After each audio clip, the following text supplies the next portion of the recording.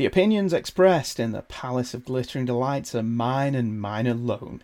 No one would be stupid enough to hold them. The things discussed in the Palace of Glittering Delights may lead to spoilers if you have not seen the topic of today's episode. There may also be occasional ranting and swearing. Don't say I didn't warn you. Is anybody out there? Roll up, ladies and gentlemen and children of all ages. Books, comics, sci-fi, TV and film, live from the Palace of Glittering Delights. And here your host, Andrew Leyland. Hello everybody and welcome back. I'm returning to the amazing Spider-Man, everybody's favourite topic. Specifically the run of comics written by Len Wein and drawn by Ross Andru from 1976. This is part 2, covering issues 157 through 160 and annual number 10. Part 1 was back in episode 199. And if you're new to the show, thanks to the new trailer that I have created, I have done episodes covering every issue written by Stan Lee and the David Michelinie and Todd McFarlane run. Go and listen to them. If you've listened to them, listen to them again. Or tell someone who hasn't listened to them and tell them to go and listen to them, because that would be great. We're picking up where we left off with the aforementioned issue 157, The Ghost That Haunted Octopus. They don't really do prosaic titles like that anymore, do they? The cover is Dr. Octopus balancing precariously on the skids of a helicopter, beating on Spider-Man and saying, "Dr. Octopus has returned from the dead, web-slinger. Let's see if you can do the same." No idea why Dr. Octopus has that accent. There's no signature, but Mike's Amazing World credits it to Jazzy John Romita. It's a decent cover, if not spectacular, or indeed amazing. The background isn't very well defined enough, although the primary images are striking. Those that remember that Doc Ock blew up real good back in issue 131 would be intrigued to see how the Bad Doctor has returned. We open with setup. Spider-Man is plunging into the nighttime waters of the Hudson River, looking for the watery grave of that abomination unto man, the Spider-Mobile. For those who don't recall, Spider-Man was asked by Corona Motors to manufacture a Spider-Man car for sale as a toy. Spider-Man asked Johnny Storm to build it for him, but it all went awry and ended up in the river. This storyline mirrored real life, whereby Marvel were asked to give Spider-Man a car for selling on the toy market, presumably due to the Batmobile still selling well, despite this now being 10 years removed from the Adam West television show of the 60s. However, writer Jerry Conway thought this was a stupid idea, and treated it as such. However, Corona now want a return on their investment, demanding the car back or they'll sue. Exactly how they would go about suing Spider-Man is not mentioned, and something I would have liked to have seen. Andrew's art as Spidey searches the briny depths is excellent, as are the colours by Glynis Wein. Sadly, Spider-Man only finds a wing mirror, and thus a major plot point cometh. Where, oh where, has the Spider-Mobile gone? A mystery for another day, and the end of this podcast. Spider-Man resurfaces and is greeted by the pistols of New York's finest, who Spidey dumps in the drink. Again, it's no wonder the police hate him. Over in subplot land, Flash Thompson has dropped by to pick up Harry from his therapy session. Weirdly, Harry's therapist is Dr. Banning, which isn't who he will turn out to be in future issues. A mighty Marvel No Prize from 1976 to a listener who can tell me why this mistake isn't a mistake. This shows nice growth for Flash, being willing to help his friend like this. However, his magnanimous act is cast aside for a pretty girl. Liz Allen also arrives to see Harry, and given a choice of hot blondes, Harry plums for Liz. Who can blame him? Flash, however, is dumbstruck. More could have been made of this. Flash and Liz have history, as they dated in high school, so some jealousy or even some flirty banter could have made this scene a bit more fun.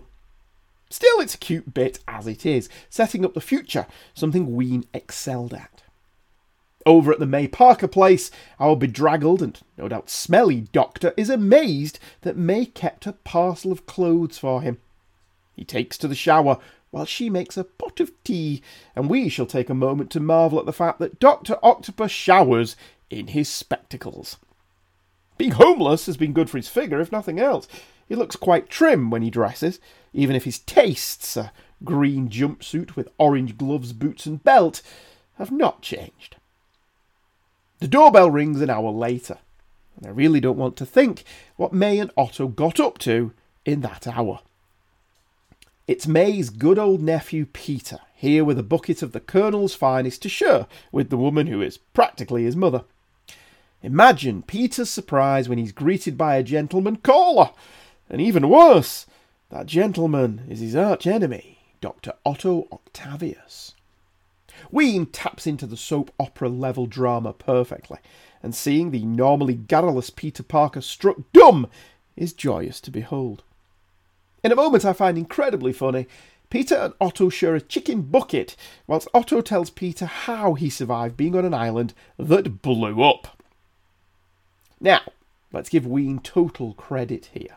He retcons a previous story perfectly, neither undercutting it nor contradicting it, and offers up a flawless reason for Otto's survival. After Spider-Man and May took off, Hammerhead got his flat top stuck in a computer, whilst Ock hid in a safety bunker, wrapping himself up in his arms for double the protection. Ock washed up ashore, but with his arms now permanently welded to his body. It's as good a reason as any as to how he survived. Still, it's rather stupid of Otto to then admit to Peter that he has returned to New York to re-establish my criminal empire. So either Otto doesn't think Peter is any kind of threat to his plans, despite now being able to testify that Otto admitted to being a criminal, or he plans to kill him. Can't imagine that going down well with May. Speaking of May, that's as may be, but Otto has other problems. The ghost of Hammerhead suddenly appears, promising to kill Otto for killing him. The ghost is also visible to Peter and May, and Otto sweeps May up in his arms as she faints. He swears to protect her, which he does by smashing his way through her wall and taking her away from Hammerhead. For those keeping count, this is the second time Otto has destroyed May's wall, the first being in issue 57. I don't know if it's a coincidence or a callback, but it's cool either way. I mean, not for May, obviously. For May, it's a pain in the arse. Peter switches to Spider-Man and pursues, but ends up crashing through the window of a lovely young woman busy painting her nails. She sicks her dog on Spider-Man. It's these delightful moments that make a Spider-Man story, the little things in life that just get on our nerves. We've all been there. He's the hero that could be you, remember? The chase continues through a New York that seems curiously deserted. So let's once again stop for a moment and take a look at the Marvel Universe's peculiar relationship with time. This story opens with Spidey looking for the Spider-Mobile in the Hudson River. It's dark, so it must be night time. This issue came out in March of 1976, so it could conceivably be dark around 7:30, 8 o'clock at night. However, we then cut to Harry leaving his therapy session, and the narration implies that this is happening concurrently. Again, this could be an evening session, finishing at around 8 p.m, but then Ock arrives at May's, again, concurrently. Peter arrives at May's an hour later, so let's call it 9:30. 1. Peter really gets greasy, fat-laden chicken at gone 9 at night? And then shares it with May? Ignoring the dietary habits of young students and their elderly relatives, for the city that never sleeps, there is a distinct dearth of people on the streets. Otto also never connects Spider-Man showing up so quickly with Peter, despite, back in issue 12, Otto unmasking Spider-Man to reveal Peter's face. The fight continues, bouncing around the streets of New York, and Otto gains the upper hand, throwing Spidey to the hard concrete floor below. He is quickly set upon by a gang of random people. No, these aren't crooks. These are normal people, men who see this as an opportunity to collect the reward for Spider-Man put out by the Daily Bugle. Again, not crooks. Do the American public regularly turn into bloodthirsty mobs and attack someone, especially someone with superpowers? I mean, it's nice to see some people on the streets, I guess. Maybe not these people, but, you know. Spider-Man chucks off his burden and continues his pursuit, locating Octo as he climbs the Pan Am building. This is now the MetLife building and located in Midtown Manhattan. Fortune smiles upon Otto as a helicopter is just about to land. Spidey curses Otto's luck, but can do nothing but watch as Otto pulls the passengers out of the way, a senator and his secretary, apparently just about to jet off for a night of illicit passion, and orders the pilot to ascend. Spider-Man fires a web that just manages to latch on the underside of the chopper, but the pilot notices the extra weight. Otto knows exactly what that extra weight is, and he snips the web line, causing Spider-Man to plummet to the ground. This is a remarkably fun issue, despite being essentially a long chase scene. Otto is always good value, and his relationship with May, despite the ick factor, humanises it. Spider-Man is largely on the back foot all the way through, but that makes for a neat story. Spidey being unable to attack Otto outright, as he has May as a hostage. Overall, this was a great read, and the story continues into issue 158, with a cover by Gil Kane and John Romita. Otto is throttling Spider-Man as the ghostly form of Hammerhead looms over May, threatening to kill her. Again, it's fine. This isn't really a run of inspired covers. There's nothing inherently bad about any of them. They're just, well, they're what the comics wrapped up in. Hammerhead is Out is written by Ween, drawn by Andrew, with inks by Mike Esposito, the latter of whom do an excellent job with the first 3 pages, which, as one would expect, is Spider-Man extricating himself from his predicament.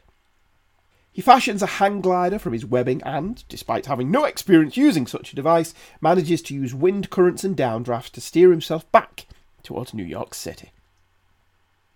Some notes. Spider-Man makes out that hang gliding is somewhat new, and I suppose, as a recreational activity, he's quite correct, although the gliders have been in use since the 1850s. I was being facetious, remarking on Spidey's gliding abilities. He does mention through thought balloons that he's winging it, quite literally, although Ween himself missed on that gag. The art in this opening sequence is really stunning, and it's a thoroughly satisfying conclusion to the cliffhanger. In true Spider-Man fashion, his landing is quite undignified, his inexperience landing him in a garbage bin. At home, Peter takes to listening to the police band in an effort to locate Ock whilst repairing his costume. Peter's lack of competence as a seamstress raises a smile, and it's worth noting his apartment is still very Spartan, consisting of a chair, a radio, and a rug. He doesn't even have a TV. He's interrupted by not one but 2 beautiful models dropping by for a visit. First, new neighbour Glory Grant, who pops by with a freshly made cake, and then Mary Jane, who wants to know why Peter is out looking for his aunt, whose house now has an extra doorway. Again, as per the later retcon, if Mary Jane doesn't know Peter is Spider-Man, what does she think he can do about this? This was an interesting moment, because once again we have our everyman hero, the hero that could be you, remember, hanging out with 2 stunningly beautiful fashion models. And this isn't hyperbole. Mary Jane and Glory have both earned money as models. I wish I'd had Parker look this bad when I was younger. Whilst the ladies talk about clothes and jewellery, Peter gets a phone call from Robbie Robertson telling him to get down to the Bugle ASAP. Peter strips down to his tighty whities, sadly not as a prelude for fun and frolics with the 2 hotties in his apartment, but simply to put his Spider-Man costume on and leaves the girls to chat. This scene only cements my belief, that I went into in episode 199, that Glory should have become friendly with Mary Jane and become a proper addition to the cast. Peter heads to the Bugle. What follows is a cute scene. Robbie tells Peter that KJ Clayton has bought the Daily Globe, the Bugle's main competition, and is been headhunting employees. Robbie wonders if Peter has been approached yet, to which the answer is no. Now I know what you're thinking, and you're right. There's nothing imparted here that Robbie couldn't have told Peter over the phone, you're thinking. Well, yes, that's correct, lovely listener, but the scene serves two purposes. It's also to show that Jonah is struggling to find a secretary since Betty Brant left. This poor girl, who looks like Deborah Whitman's younger sister, is harried and harassed by Jonah, being Jonah, who isn't making it better. This latter subplot is setting up a future life-changing event for Glory Grant, but the former won't be addressed for years, the KJ Clayton storyline finally concluding 4 years hence in issue 210, a story I have already covered in my Denny O'Neil week. Again, go and check it out, true believer. Peter being here also allows him to overhear that Doc Ock has been spotted at Brookhaven Labs, and so he makes his excuses and leaves. As Spider-Man. So, with the preamble over and even more subplots set up, it's time for action. Doc Ock has the lab, located in Long Island, locked down. Its research into atomic energy means that SWAT, currently surrounding the building, can't just storm in, lest they blow something up real good, or get Otto's hostage, one May Parker, killed. Otto, meanwhile, is here to rid himself of Hammerhead finally and forever, by trapping the stalking ghost in a particle accelerator and reducing him to nothing but ash. Or whatever the equivalent of ash a ghost would be. Spider-Man initially fouls up this plan, but after 4 pages of fight, he then agrees to help Otto. However, it backfires. Hammerhead wanted to be put into the particle accelerator, as it has had the unforeseen side effect, well, unforeseen by our heroes anyway, of reanimating him. Okay. Hammerhead isn't very bright. That much has been established in earlier issues. However, here he outsmarts both Peter Parker, boy genius, and Otto Octavius, nuclear physicist, by figuring out that the particle MacGuffin can restore him to life. This does not paint our hero and our villain in a good light. The fight is visually dynamic, but otherwise by the numbers, down to the old Spider-Man webs Ox glasses routine. Spider-Man doesn't really have a plan, initially destroying the accelerator's equipment despite knowing what it can do and what it costs. It should be noted he's not destroying Otto's equipment here, but the city's. He's rather reactive overall, displaying no real invention or strategy. I mean, he's never been the best strategist, but he seems particularly stupid here, which I presume we can put down to concern over May. Overall, though, another hugely enjoyable issue and middle chapter to the trilogy. Issue 159 wraps it all up, with a cover by John Romita and Gil Kane, according to the official index of the Marvel Universe. Hammerhead smashes through Ock and Spidey, toppling them like 10 pins. Arm in arm in arm in arm in arm in arm with Dr. Octopus is the title. They really don't make them like that anymore. Hammerhead faces off against Otto and Spidey and fight happens. Spidey is really stupid, trying to punch Hammerhead in his flat top. You know, the flat top that is actually steel. Clues in the name, Spidey. Hammerhead follows this up by headbutting Spider-Man in the gut. Dr. Octopus fares a little better, using his arms to gain the upper hands, but when Spidey jumps in, all 3 combatants end up passing out due to the multiple blows suffered by all. Whilst this opening is humorous, it's very dumb. Spider-Man never once thinks to step back, leap to a ceiling and web Hammerhead up. No, he punches him directly in the spot of least weakness. What a dummy. Hammerhead's goons swoop in to pick up their boss. How the spectral form of Hammerhead picked up a phone, called these guys and told them exactly when to be there is something we're not told. A massive gunfight ensues between Hammerhead's men and SWAT, with SWAT using anaesthetic bullets. I'm sorry, but this is bollocks. I hate the Punisher using mercy bullets, and I hate SWAT using anaesthetic bullets. Bullets show no mercy, and they don't simply knock people out. They kill, maim, and cause irreparable damage to a body, and showing them as harmless is irresponsible. If you're going to show guns, you need to show the correct usage of those weapons and their effect. It also neuters your story. Aunt May is under no threat here when Hammerhead puts a gun to her head. They're just anaesthetic bullets, right? Nevertheless, Hammerhead takes May, and Otto and Spider-Man are forced to form an uneasy alliance to retrieve her. We've been down the enemy of my enemy is my friend road before, but it is fun to see Ock and Spider-Man have to work together, and for each of them to realise that the other possesses a genius-level intellect. It's doubly fun when, over in subplot land, J. Jonah Jameson, now with a new secretary, sees Ock and Spider-Man speed past his window. Jameson scenes have frequently been one of the highlights of the Ween run, and this is no different. Although I do wonder if the sitcom Murphy Brown nicked the secretary gag from here. In a further subplot, a shadowy figure works with a tall muscular man named Toy and a Caucasian smoking a cigarette holder in the recreation of the Spider-Mobile. More on this later. Meanwhile, Otto and Spidey launch their offensive on Hammerhead's HQ. Apparently, Hammerhead was too stupid to find somewhere new, something that would have prevented our dynamic duo from finding him, and instead holed up in an old nightclub that Spider-Man already knows the location of. It's a bit lazy. Anyway, the attack is a fun action beat with May Parker showing her teeth and Spider-Man trapped in a revolving office, but it's left to Otto to sort out Hammerhead. Hammerhead flees in a high-tech helicopter. Not that one, and escape Otto thwarts with some well-placed trash cans, which he hurls at the rotor blades. Hammerhead plunges into the Hudson, his helicopter exploding as it hits the water, because that's how helicopters work. I didn't see the point of resurrecting Hammerhead last issue if you're going to kill him here, other than we are but one page away from the end, which, the law of comics states, means everything needs wrapping up.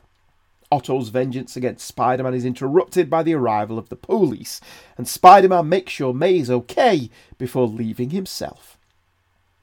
Now don't get me wrong, these are good comics, enjoyable comics. In the words of the indie rock band The Sundays, these stories were a good read, they were dumb as well. But there isn't as much here to unpack as there was back in Stan's day. Stan's scattershot approach to the form, his multiple collaborators all bringing their own thing to the table, the times they were written and the character dynamics, all these things and more made the work Lee and his team produced somehow deeper, more interesting. Stories that are arguably better plotted and written aren't necessarily as fun to examine. This 3-part story is a case in point. It's perfectly fine, huge fun to read, highly enjoyable even, very well drawn. But there's something missing.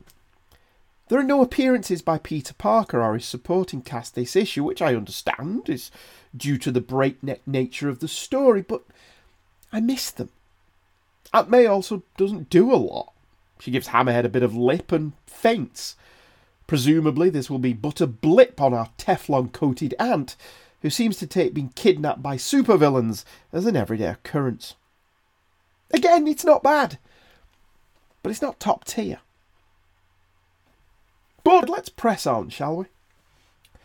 The Omnibus here takes a break to publish Amazing Spider-Man Annual 10 from 1976, written by Bill Mantlo from a plot by Len Wein and drawn by Gil Kane, Frank Giacoya and Mike Esposito, with a cover by Kane and John Romita. Double-sized dynamite is promised as Spider-Man tackles a sensational new villain for the life of J. Jonah Jameson, the Human Fly. Sadly, it's not Brundlefly. Rather, the fly is resplendent in green and yellow, and he leaps in for Jonah, who is bound and trapped in a web. Did Spider-Man put Jonah in the web? Because I don't think flies spin webs. Anyway, our hero swings in, presumably to save the day in true Mighty Mouse fashion. The story is broken up into chapters for the first time in a long time. Step into My Parlour is part 1, Said the Spider to the Fly is part 2. On the face of it, this is a rehash of a prior story, in this case the story of the Scorpion, all the way back from Amazing Spider-Man issue 20. The plot, such as it is, follows J. Jonah Jameson, who is losing sales to the Globe, now under the ownership of media mogul K.J. Clayton. All of this was established previously, tying this annual into current continuity. Jonah's answer to this predicament is to approach Harlan Stillwell, the brother of Farley Stillwell, to do what his brother did and create a super-powered being, this time a hero, rather than the villain Farley created. It's nice to see that in times of crisis, Jonah's go-to manoeuvre is still to do something illegal. Harlan, who by pure coincidence was already working on something in this area, takes Jonah's money. Jonah is on really shaky ground here, as he has been in every story of this type. He's funded the creation of Spider Slayers and other superpowered beings, like the Scorpion and now the Fly, all to further a personal agenda, and in most cases all have ended with a death that was, at least inadvertently, Jonah's responsibility. Both Stillwell brothers die as a result of their involvement with Jonah, as does the Spider Slayer creator Spencer Smythe. And there's no way I buy that Jonah isn't at least partially aware that Stillwell is a wrong-un, given he resides in a seedy riverside apartment. Well, it was seedy in 1976. It's probably been gentrified and now costs a fortune to live there. The opening is pretty good, though. It's a hostage situation, and Gil Kane brings his usual dynamism to the art and layout, and his drinking game status is assured with a number of up-the-nostril shots and at least 2 occurrences of his patented "bad guy is punched towards the reader in a back-breaking position" panels. Spider-Man helps the police out with said hostage situation that leads to a small-time criminal, Richard Deacon, coincidentally being the one to end up at Stillwell's gaff and being given the powers of the Fly. If you sit back and examine it for a moment, these are 3 massive leaps of luck in the space of half an issue. Jonah visits Stillwell, who just happens to be working on something that is similar to what Jonah needs, just as a criminal who Spider-Man just happened to encounter happens upon Stillwell, all within an hour of each other. Sometimes you just got to shrug and say, it's comics, Jake. There's also a couple of other noticeable goofs in this story. Number 1, on page 19, Jonah takes a call from Stillwell. In the dialogue, he asks Robbie to leave so he can take the call. But in the art, Robbie sits at the same desk and doesn't move throughout. We haven't seen that kind of goof since Stan was on the book. I'll come to the other later. In response to the call, Jonah heads over to Stillwell's to find him dead. Jonah's reaction is that Stillwell's death isn't important, only that no one connects this to J. Jonah Jameson. This does not paint Jonah in a good light. It's like poetry. It rhymes. The Fly attacks Jonah, calling him Dad, which was amusing, I admit. The Fly then buzzes over to the Bugle to tell Robbie and Peter, who happens to be there, to get Spider-Man to meet him at the Coliseum at midnight for a mano-a-mano fight. The entirety of New York seems to show up for the fight, although in a nice touch, the cops from the hostage situation earlier now seem to appreciate Spider-Man and don't just want his head. The police and the public all seem to know about the Fly, that he's kidnapped Jonah, and that he's really Rick Deacon, that he was the kidnapper, and this is a grudge match after Spider-Man thwarted his scheme earlier. I can only assume Robbie published a special edition of the paper, or, given Marvel's sliding timeline, he updated the website for this many people to be aware of what is happening so quickly. The fight itself is pretty nifty. Spider-Man basically allows the Fly to get the upper hand to lead him to Jonah, where Spidey learns that this was all Jonah's fault. In a nice moment, Spidey considers cutting Jonah loose. This was his mess, let him deal with it. He doesn't go through with the thought because he's Peter Parker, but it's a realistic character beat that he considered it. Peter has done this before, considered why he should tidy up other people's messes, but he still does it because it's who he is, and it's very relatable. The second noticeable goof occurs here, though. Now, remember a few minutes ago when I mentioned that there was a second noticeable goof? Well, I'm glad that you were paying attention, because here's where I point out what that goof is. Spider-Man tells the Fly he's going to jail for the murder of Harlan Stillwell. But Spider-Man has no way of knowing who Stillwell is, or what he had to do with the creation of the Fly, or indeed that the Fly even murdered him. To add insult to injury here, the editor or writer spotted this goof and instead of fixing it, offered a no prize to a reader to explain Marvel's way out of it. This is not cricket. To not notice a mistake and then have a reader write in with a plausible reason for why that isn't a mistake is a time-honoured Marvel tradition, and the no prize was very fun in its time. To spot a mistake as the writer-editor of the book and then not even be bothered to fix it is phenomenally lazy storytelling. Anyway, with Jonah located, Spider-Man takes off the kid gloves and lets the Fly have it. The story closes with a comedy beat of Jonah refusing to publish Peter's pictures of the fight with the Fly as it embarrasses him. Overall, this isn't a bad read. Kane's art is as fun as ever, and it jogs along. I don't think there was any need to retell Amazing Spider-Man 20, but if we were going to do it, at least they did it well. Jonah is culpable in a man's death, but that's laughed off at the end, whereas there was a more interesting story to tell here. Jonah and Stillwell didn't invite Deacon to be the Fly. He forced Stillwell to perform the operation. Jonah could argue that all he was doing was trying to create a new Captain America, and Deacon forced himself into the situation. Still, Jonah should have felt a small pang of guilt. As it is, he comes across here as a callous coward. The issue closes with a plug for Peter Parker, the Spectacular Spider-Man, issue number 1. As for Amazing Spider-Man 160, the next issue we'll be looking at, Len Wein, Ross Andru and Mike Esposito are all still on writer and artist duties. My killer, the Car, has a cover whereby Spider-Man's powers are failing as the Spider-Mobile climbs the wall to kill him. The mysterious figures from last issue monitor via view screen.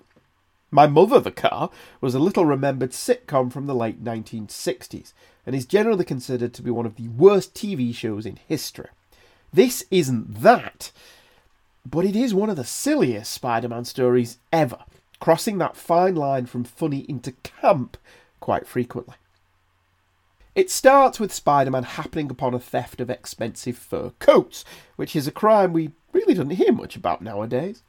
During this felonious fur napping, Spider-Man is gassed. It isn't made clear if it was the fur nappers or some other ne'er-do-well, but the upshot is our hero is out for the count and attacked by his car. In an incredibly contrived moment, the automobile atrocity has somehow nullified our hero's wall-crawling ability and his web shooters, because Len Wein clearly knows that without these advantages, this confrontation would be over in one page. The gas does not seem to nullify his spider strength, and he manages to escape. As per the formula, we cut to the subplots. Also, as per the formula, one is wrapping up loose ends, May being in hospital following the events of the 3-part Arc Hammerhead storyline, and one is all new. The former first, as this is more interesting. Mary Jane and Peter visit May, and May seems to think Mary Jane and Peter are in this for the long haul. She's right, although it took them a while to get there. Harry and Liz are visiting May as well, and they too seem to be an item. This is probably Len's biggest contribution to the strip, and Liz and Harry would remain a thing in the series to this day. I mean, they've split up and had a kid and got back together and all kinds of other shenanigans, but it's still a thing. The second subplot is another interlude with one of Jonah's secretaries. Spoiler, she lasts as long as the last two, before he receives a package with some photos in. Photos that mean Spider-Man is finished. It'll be nearly a year before this one's wrapped up. Anyway, it turns out that the terrible Tinkerer, Remember him? Is behind the Spider-Mobile going all Christine on Spider-Man, and his aide is the large man called Toy we saw previously. We still don't know who hired him though, as that's a subplot for another day and episode. It transpires that the Tinkerer wasn't an alien being, as hinted at way back in issue 2, the last time we saw the Tinkerer, well done if you remembered that, but a regular guy who makes tech for villains and sells it to them. Whoever hired him to kill Spider-Man offered the Tinkerer a massive payday to bring him out of retirement. Spider-Man ultimately wraps it all up, literally in one case, as he webs Toy up, although we don't learn if he calls the police on them. Really, unless he's willing to press charges, the police have nothing to arrest the Tinkerer for. Spider-Man can't prove they did this, nor can they prove any of the other incidents the Tinkerer may or may not have been responsible for. Not really. It's the ending, though, that leaves a sour taste in the mouth. Spider-Man returns the Spider-Mobile to the offices of Carter and Lombardo by webbing it up and leaving it outside their window, on the 14th floor. The problem with this is, once the webbing dissolves, that car is going to careen to the sidewalk below, killing anyone underneath. Good job, Spidey. As I say, it's all a bit campy and over the top. It has its funny moments, but this reads like a comedy episode of a normally serious show. But the writers aren't really comedy writers, so they lean too far into it to beat us over the head that this is funny. It's fluff. It's enjoyable fluff, but fluff nevertheless.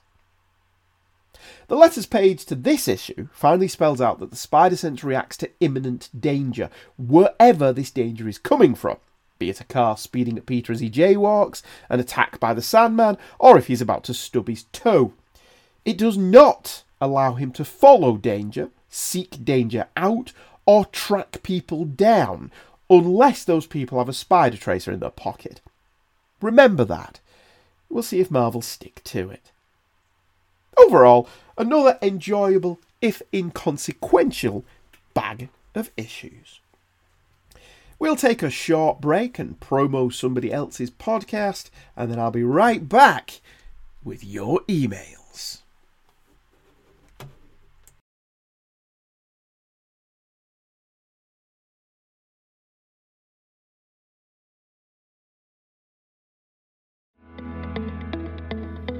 Imagine a podcast that celebrates the things we love. Why spend time being so angry and cynical about our fandoms?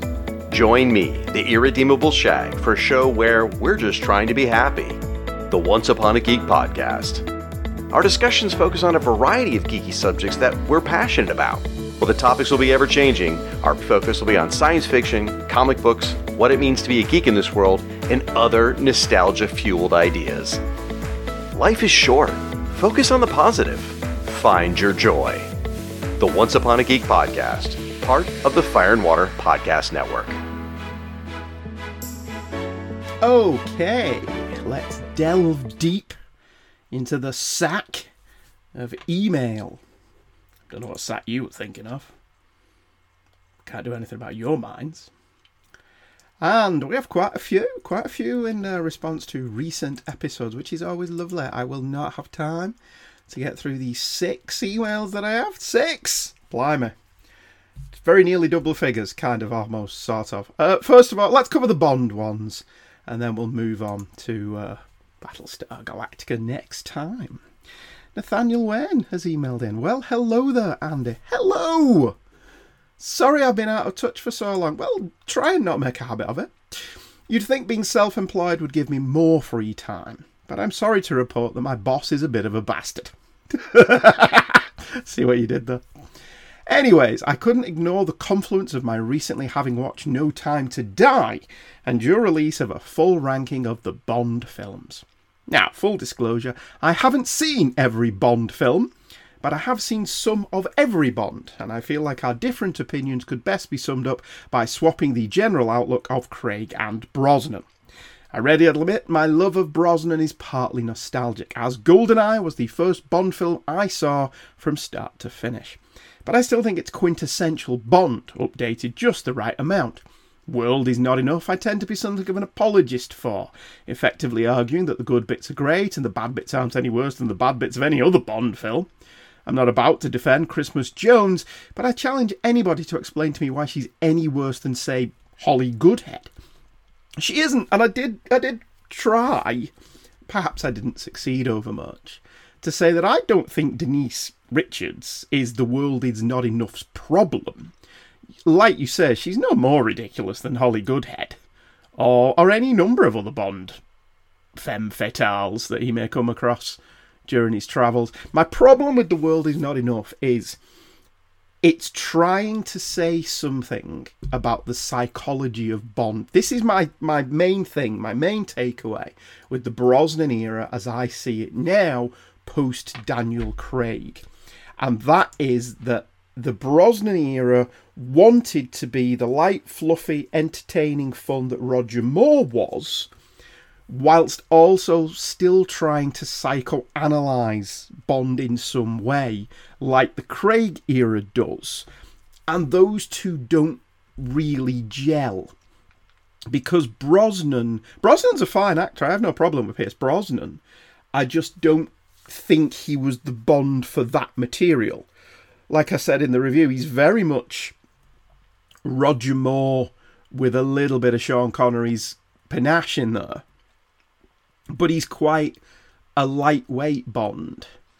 And doing those psychological examinations of him don't really work with Pierce Brosnan's Bond, who doesn't seem particularly tortured.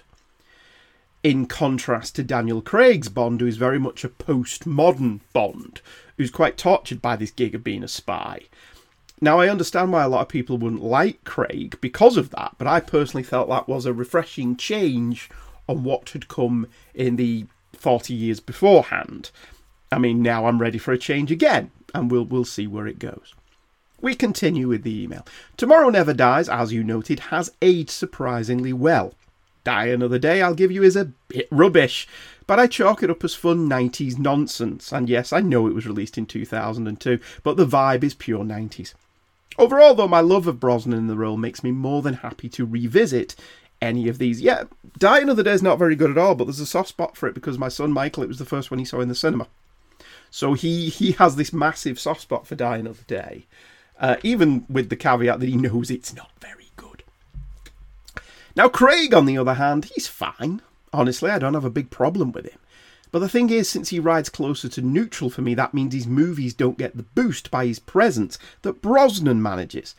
And as a result, I judge the films on the merits of the story and overall execution, where it has been a mixed bag at best. Casino Royale is good, but it's a strangely constructed film, as it's basically a trilogy of films rammed into a single movie, with brutally clear demarcation points. Everything up to preventing the plane explosion, everything at the casino, everything in Venice. But that's what I like about it. It's the 3-act structure of Casino Royale is, as you say, you could pretty much stop the film at those 3 acts and make a 3-part television episode out of them. But where you seem to see that as a negative, I see that as a positive. That they didn't split Casino Royale up into a trilogy, which would probably be the temptation nowadays, that they just tell it all in one movie. And I think every part of Casino just works. I love it. The fact that it's got those clear demarcation points just shows it's a 3-act movie. These are the 3 acts. I don't have a problem with that, and I think that's why Casino Royale works me as well as it does. Quantum may honestly be the best example of shoddy cinematographer and acting murdering the entire film. This doesn't happen to me often because I'm a story person first and foremost, but so help me, I want to get my hands on the camera and the editor and make them battle in the arena for my amusement as I plan to feed the winner to a lion, because dear God, it is unforgivably bad to look at and try to follow. I remember in the theatre checking my watch every time an action scene started, which was too often in the first place, because it meant another 2 to 4 minutes of not knowing what the hell was happening. That is not an invalid criticism of Quantum. Certainly, the first 40 minutes, it just lurches from action beat to action beat, and you don't really get your handle on what the story is until halfway through. And even then, there's a little element with Quantum of, well, what the hell's this got to do with James Bond? But, as I said, whilst the shaky cam is irritating in places, I just enjoy watching Quantum. I think it's one of those places. Craig seems the most relaxed in Quantum of any of them. Not he's most settled into the role, that's Skyfall, but he seems quite relaxed. He almost seems like he's enjoying himself in Quantum. And he was in danger of seeing like he doesn't enjoy himself in most of them. But in Quantum, he'd actually... And I think Quantum's quite funny. Again, I said in that episode, Daniel Craig has a very different sense of humour to the previous people who played Bond. He's not so much the cringe-worthy double entendre dad gags and more sarcastic and dark in his humour. And as someone who is a fan of that kind of humour, I find Craig to be very funny. But that's just me. Skyfall made up for a lot of the sins, but then Spectre went and recommitted a whole new batch of them. Spectre is a special kind of pain for me because the first hour is honestly brilliant. On that we agree. But halfway through, basically when Madeleine Swann shows up, the whole thing starts falling apart. To be clear, that's not her fault, though I don't think she works for how much of the film banks on the idea of them having a genuine love affair. It's just how the timing worked out. Yeah, Madeleine comes across as a bit of a cold fish in Spectre. If they could have had that chemistry that they have in No Time to Die in Spectre, I'd have bought that relationship a lot more. And then No Time to Die. Well, it basically ported all of the problems of Spectre and slapped a mediocre villain whose full motives I never grasped on top of it again. I don't really disagree with that. I think No Time to Die would have been much better if they'd swapped those two roles and Blofeld had been the villain again. Because bringing him back for Spectre and then just dismissing him summarily in No Time to Die, I didn't get behind that. But for the most part, I love No Time to Die. I'm still not sure about the ending.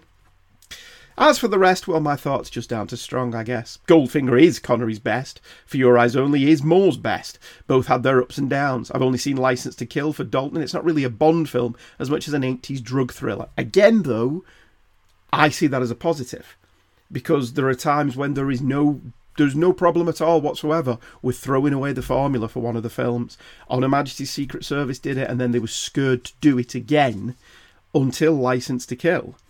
And then Brosnan doesn't really throw away the formula. And then Daniel Craig does by kind of not having a formula. So it is what it is. And then Paul Lazenby continues. I know On Her Majesty's Secret Service has gotten a crit. And then Paul Lazenby, we continue. I know On Her Majesty's Secret Service has gotten a critical reassessment, but it's just got a few too many of Bond's unsavoury elements.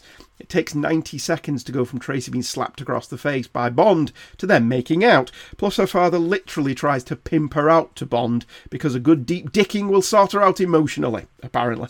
Yeah, I don't disagree with any of that. I think some of the borderline sexism of some of the Bonds is played humorously, and you get away with it because Bond is a sexist. He just is. Daniel Craig has said in interviews it's a part of his character, and he says it's not his job to analyse the character. It's his job to play the character as is, and Bond has a problem with women. That's just the way it is.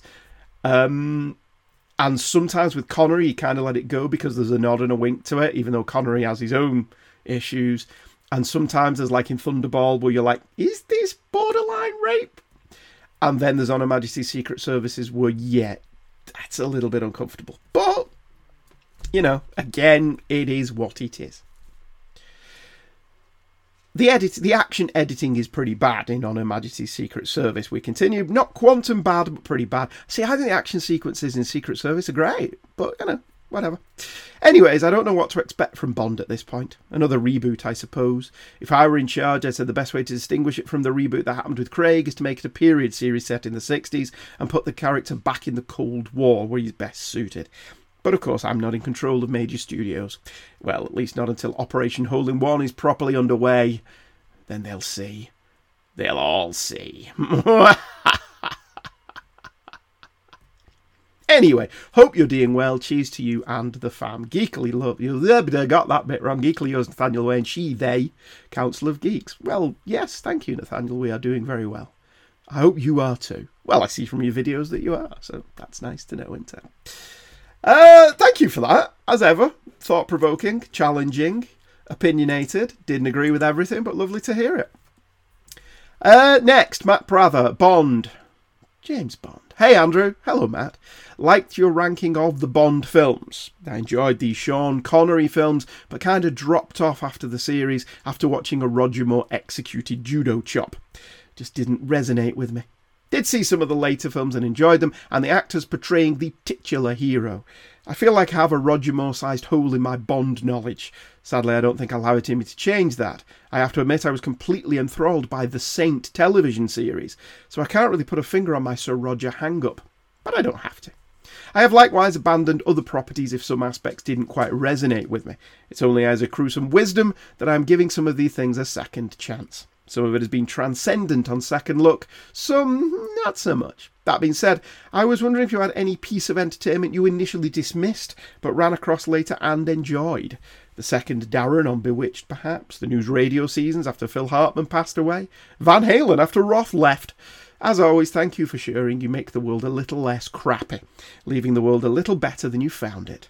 Pretty awesome. Thanks, Matt Prather. Well, thank you, Matt. I think ultimately I'm quite touched, but also that's all any of us could do. That's all any of us should be doing. You know, it sometimes feels a bit frivolous doing shows like this when the world is what it is at the moment, and when there are certain people who are in charge of certain countries who feel that they shouldn't be leaving the world in a better place, and in fact they should be making a god almighty mess of it. But then there are other times where you think that this kind of thing keeps your mind off it for a few hours, and that's not a bad thing, is it? So thank you very much. I don't know. That's a piece of entertainment I initially dismissed, but ran across later and enjoyed. Probably Stargate. You know, I didn't think much of the Stargate movie, and I gave the TV show a bit of a go and then went away. But then later on I caught odd episodes of the shows, and I never knew which one, because I was completely out of the Stargate loop. So I know there was Stargate, and there was Stargate Atlantis, and there was a couple of others, but there was about 4 Stargate shows at one point. And I'd catch episodes of the different shows and go, this is actually quite good. But I never glommed onto it. I never watched them all. So that's, whereas you have a Roger Moore hole in your knowledge, I have a Stargate hole in my knowledge. So maybe that's something I should find. But it's just so intimidating, isn't it? There was, 4 shows? And if they all ran for like 5 seasons, and I know one of them ran for 10, 5 seasons of 22 episodes is at least 110 episodes. So that must mean there's at least 200 episodes of the core show. Who has that kind of time anymore? Not me. That's for certain. In comics, probably Conan comes to mind. I didn't read a lot of Conan as a kid. Didn't have enough superheroes in it. But then as I got older and started moving away from superheroes, I started going, oh, this Conan thing's got lots of cool stuff in it. So, and Howard the Duck. I didn't appreciate Howard the Duck either. Anyway, one last more. When was the first You're a Dinosaur Bond speech? Is from Robert McCarthy. It shows up in most Roger Moores, right? No, it is never brought up in a single Roger Moore Bond film, as far as I can recall, that he's a misogynistic dinosaur. As far as I recall, it was Pierce Brosnan's first one, GoldenEye. I am ready to be stand corrected or sit corrected if somebody can point out otherwise, but I believe that's it. Anyway, thank you very much for joining me. Thank you for emailing in. If you did so, it was lovely to hear from you, Rob, Matt, and Nathaniel. Hope you'll join us for the next show. Not got a clue what it is, but, you know, that's the joy of this. I take my pop culture muse wherever I'm finding my joy, to quote Shag Matthews. You too can email in at heykidscomics@virginmedia.com, and I continue to fervently hope that it's all going to be okay. We'll see. I'll see you all next time. Goodbye.